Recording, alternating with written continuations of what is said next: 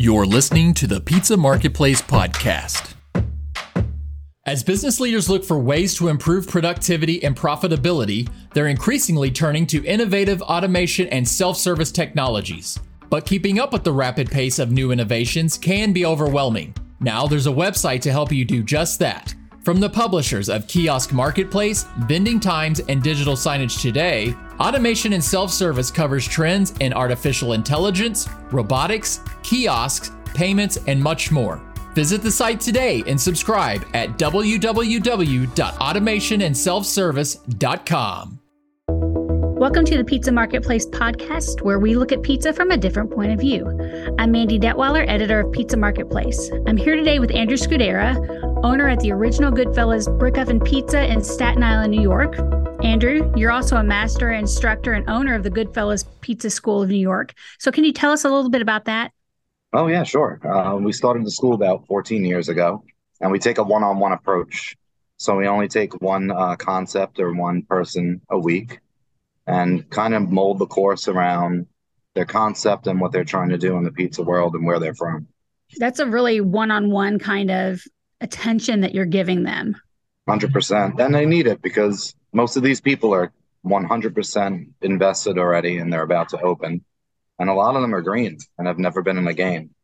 Wow. So to put an apron on them and show them from scratch how to do everything and then plug them into that live environment, it's like a little bit of a head start for them to see what they're getting themselves into, and as well as, teach them a great product that they can use and grow with. So, okay, awesome. I finished a class yesterday with a gentleman from England. Oh, wow. So, and he was probably our third student from England. So we get people from all over the world. That's fantastic. Yeah, it's cool. So we're talking today about creativity and customization in pizzas. If there's one thing that we say, it's that pizza is really a blank canvas. Absolutely. You can create anything you want, put all different types of toppings on there. How do you approach the creative process when designing new pizza toppings or combinations? You got to look for inspiration and you have to play around, constantly and just try to be as creative as you can every day. Sometimes, we've created certain pizzas because of, say, the San Gennaro Feast in Manhattan, which is going on now. Or sometimes just a song can spark some kind of crazy idea and creativity. So, you have to play around with it on a daily basis and just kind of keep that creative juice flowing, or else you can get stale real easy, What are some unique and unexpected ingredient combinations that you've experimented with on pizzas today? Yeah, the one I had the most fun with, and I actually won the Pizza Expo out there, was with a tequila pizza. Oh, wow. What did it have on it? So we did a tequila lime cream sauce with shrimp and lobster, and we finished it off with like a mango salsa. That sounds amazing. Yeah, it's really cool. So what role does customer feedback play in inspiring new pizza creations at your pizzeria? Do you ever, talk to other customers and ask them what they're looking for, what they like? Every day, literally, we'll sample stuff out as they're having their own dinner. So we'll just walk up and say, hey, we're playing around with this idea and we made you a little slice if you want to try it, and just give us some cool feedback, even if it's negative. As much feedback as you can. Let us know what you think. That's awesome. You take that feedback and either run with it or you go back to the drawing board and try something different. How do you strike a balance between offering traditional pizza options? Obviously, pepperoni is going to be king anywhere you go, and creating these more innovative, customized choices on your menu. How do you kind of balance that? I think the customer kind of knows what they're coming in for. We have people that are very traditional and they don't really want to play around with any of the wacky stuff. So they'll just come in and get like your fresh mozzarella margarita style pizza, or maybe just get a topping or two. And then you have people that are very adventurous, and we market a lot of our different pies, constantly. So someone may see something on social media and say, hey, I saw this online. I wanted to come and try it out. Tell me about it. And they'll go that route. Even if we have some people that'll just do individuals and get a wide array of more non-traditional pies so they can kind of sample everything out. So what's your favorite pizza creation that you've come up with? I don't know if I have a favorite. I love them all. The tequila is my favorite. That was my baby. But we have, vodka pie made us famous 30 years ago. That won two national contests the first 2 years we were open. So that's like our ringer, that's what we're famous for here on Staten Island. We have a smoked mozzarella pizza with a roasted pepper cream sauce and sausage and peppers. That's San Gennaro Feast pizza that was inspired from that traditional feast that we went to. And then we have a little something for everybody. You got some cool white pies on there, some seafood pies on there, some wild porcini mushroom pizzas. I mean, some wacky vegetable pies too, like really cool artisan stuff. So, a little something for everybody on there. When you've got these non-traditional ingredients, do you worry about spoilage or, those toppings going bad, or do they just sell so well that you only buy what you need? Yeah, the ones that sell well, we're not too concerned about. The seafood pies we do it to order. Like I won't prep it and let it sit on the line. If I get a seafood pie, we'll saute what we need to, bring it up to the line and build it out. So maybe it takes an extra 2 or 3 minutes. The oven that we use from New York Brick Oven Company, it's a wood gas combo rotating oven, and we cook high temp. So once a pie hits the floor, it's out in less than 3 minutes. So we got some wiggle room to do things from scratch if it's something with a short shelf life. Are there any regional or cultural influences that inspire your pizza customization options? Obviously, they're in Staten Island. You've got a lot of inspiration. Yeah, 100%. I mean, it's a little bit of a melting pot out here, but beyond that, we have students coming from all over the world. I mean, example, we had at least 6 or 7 students from China. So we'll hop in the car and we'll go to like a really authentic Chinese market, and we'll go shopping with them and buy a whole bunch of crazy some stuff I've never seen in my life. And then we'll come back to the shop and start building out more traditional dishes where they're from. So we get a lot of great ideas from that too. That's a great idea. Getting that local flavor wherever your students are coming from. Yeah, I mean, the guy that came yesterday from England brought me a block of cheddar from cheddar that they ferment in caves. So like we were playing with that all week with him too, because he obviously wants to incorporate a little bit of that into some, on his menu when he goes back home. How did that cheese melt? It was cool. Was it? Yeah, it's not like American cheddar, It's very unique. How did it differ? How did it differ? It's definitely not the same color as, I guess, your traditional cheddars that you'll see here. It's a little bit on the lighter side. It was definitely creamy as can be. Okay. Then we processed it a few different ways so he can, see what he likes. Like we shredded some, we cubed some, we sliced them out. And that changes the way it looks and the way it tastes too. Right. How you're putting it on. So how do you source and select high quality ingredients? If we're looking for something particular, I mean, the power of the internet today is insane. So you can get any kind of info you'd like. And we're fortunate enough to be in this crazy big city over here. So it's really easy to find anything you want. And you can kind of just go online and see who does it well, reach out and source your ingredients that way. How do you keep costs down when you're buying these non-traditional ingredients like lobster or, oysters? How do you keep the cost down on the pizza? And we just charge correct for it. Okay. It just is what it is. I mean, I try to have like a golden rule, try to stay within a certain range for food costs. If I'm going to use something that's going to really, throw it a little higher, then I'll just charge for it. And I won't use anything that I'm going to charge like some ridiculous amount for. I'm not going to sell a $50 pizza. You know what I'm saying? Right. What about these vegan cheeses and all of the different vegan options, vegetarian options, gluten-free? How do you accommodate these dietary restrictions and preferences when customizing pizzas for your customers?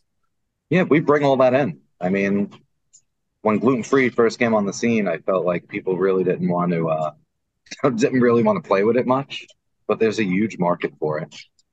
And we played around with a wide variety of gluten-frees, found one that our customers really loved and went with that. The vegan thing, I was a little like, I'm not going to do that. And then we had a pizzeria out here that wound up closing, and they posted it on our local news, social media, and all the commentary was, oh man, this was like the only place that did vegan, and it was hundreds and hundreds and hundreds of comments. So that was really the catalyst for us to start bringing in some vegan cheeses and playing with that. Again, that grew just as wide as the gluten-free options. Do you So offer vegan pepperoni or sausage or anything like that, or is I it didn't go just down cheese? that route yet, just Okay. cheese. Yeah, Okay. I didn't go down the protein route with the vegan thing yet. Yet. Yeah, but as the demand for it grows, now that we've been doing it for a little while, Right. then if people start pushing that button, like I'll bring it in and sample it out and see how they like it. So at Goodfellas, what are some of the unusual or lesser known toppings or ingredients that customers can request on their pizza? Oh, sure. Guanciale is one of them. That's almost like a pancetta. It's the cheek of the pig. It's really cool.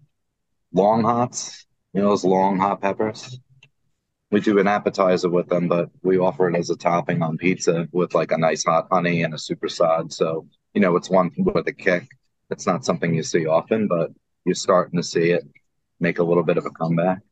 What else is pretty wild? I mean, the clam pie is amazing. We only use fresh clams, saute them with like garlic and butter and do a beautiful clam pie, which is super cool. Nothing canned, so it's like really fresh and really authentic. What else? And then most of it's traditional, but we're seeing a lot with like the spicy stuff. So a lot of cherry peppers, buffalo chicken pizzas, and all that fun stuff too. Buffalo chicken's my favorite. Yeah, we do a nice one, man. What do you put on it? What's on yours? The trick is for us, we were always big on cream sauces. So like most buffalo chicken pies are like greasy and oily because they're using just the straight Frank's Red Hot or whatever their favorite hot sauce is. We blend it with heavy cream. Heavy So cream. That's yeah, smart. so it's a Yeah. buffalo cream sauce. You get the same exact flavor, but it's beautiful because it's dairy based, so it works with the cheese and kind of all stays there, and it's not a mess. It's just nice, balanced, and beautiful. And Sure. then we make a bruschetta that we add to that as a finish with like a crumbled blue cheese. So it's like this beautiful light orange color, and there's reds and pink from the tomato. It's really cool looking. Beautiful. That sounds really pretty. And then we only use Good. chicken. We only use tenderloin too for that. So we got like the softest chicken that you can, and it like melts in your mouth. It's beautiful. What are you all making in house? Obviously, you're making your dough every day. Yeah, we do everything from scratch. I make my own pasta. I have a pasta machine running back there all day long. We bake all our own breads. So all our sandwiches, our croutons for the salads are all with the bread that we bake in house. We have people that come in all day long and just buy loaves of bread, because they love it. It's really cool. And we just kind of do it all from scratch. I really don't bring anything in that's pre-done. The only thing that I'm bringing in that's pre-done is like a cauliflower crust for the gluten-free. Right. Other than that, it's all scratch. And then we have a pretty big menu. Uh, you know, Balanced, but we have the fresh pastas, we have a few entrees, and then we have a ton of steaks that we do right in the wood-fired oven. Oh, wow. Okay. Beautiful. Filet mignon, New York strip, porterhouse for two, 42 ounce, Wow. sliced off the bone. Yeah, really cool. So when you're talking about the cauliflower crust, what pizza dough variations are you experimenting with? What different types of pizza dough do you have on your menu? We use one traditional dough, and that bakes everything for us. We do experiment and play around and make some other like wild types of breads. Right now, I'm doing a lot of fruit fermentation in water and replacing my yeast with fermented water to Oh, get the. wow. So we're getting some pretty crazy flavors with all that. And And what does that do to the dough? What kind of flavors it's does it impart? yeah, I'm using green apple right now. I've used apricots in the past, cherries in the past. It's just a different bake. It's a different animal. I mean, it really is. It's light, airy. There's definitely some flavor that is unique to using fermented fruit water. That's for sure. Okay. But yeah, it's been a fun. We're experimenting all the time with this stuff. What's the trick to making sure that these customized pizzas not only taste good, but also look appealing and are visually enticing? Again, when we're playing around and sampling out, we'll go for flavor first and then we'll go for look second. So once we figure out the flavor, then we try to, give it that wow factor on the presentation. And it's all customer feedback, staff feedback, and then just our own input on it as well. What about seasonal pizzas? Are you doing any of those? Yeah, we have seasonal pies. Okay. For the holidays, we'll bring us a seafood pizza that we won the expo with back in 2009. We only run that November and December. Right now, we're into like all the pumpkin-y stuff that's going on. So we have a butternut squash pizza and roasted beets and all this kind of like really colorful, beautiful fall stuff. Right. But we'll only for October. And then I'm trying to think if those are the two right off the top of my head. I'm trying to think if we'll probably introduce some more, as we go along. Sure. Well, how do you encourage customers to explore their creativity when customizing their pizzas? Do you have any tips for other pizzerias who are looking to design their own non-traditional pizzas? What would you say to them? Sample everything you make out to them. Like if they're not going to order it, give it to them and let them try it. If they fall in love with it, they're going to not only order it again, but they'll probably tell everybody else that they had something really unique and really cool that they can't get, at the average pizza shop. Sure. Really the best way to do it. When we first opened and we were the first wood-fired brick oven pizzeria in Staten Island 30 years ago.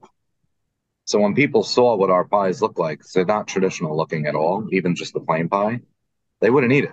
They kind of look at it funny. And like, listen, try it. And if you don't like it, it's on me. And the minute they, had that first slice, it was like they did all the marketing for you. And that's my approach to even creating some of the non-traditional pies. Like when people hear about it, I want them to be like, I don't know about that. And then I want them to try it. So they're blown away because they kind of like they were wrong at first. You know what I'm saying? And then if it looks just as good as it tastes, like it's a home run. So if you can kind of like give something to somebody where they're kind of like hesitant and it winds up being one of the greatest things they ever ate, like you created like a memory in their brain that it's not going to go away easily. And then they go out there and they chatter about it. You know what I'm saying? Which is exactly what you want. Well, great. Thank you so much for being with us today. I really appreciate it. Yeah, please. Thank you. I appreciate the opportunity. It was so good to see you. That'll do it for this episode of the Pizza Marketplace podcast, and we'll catch you next time.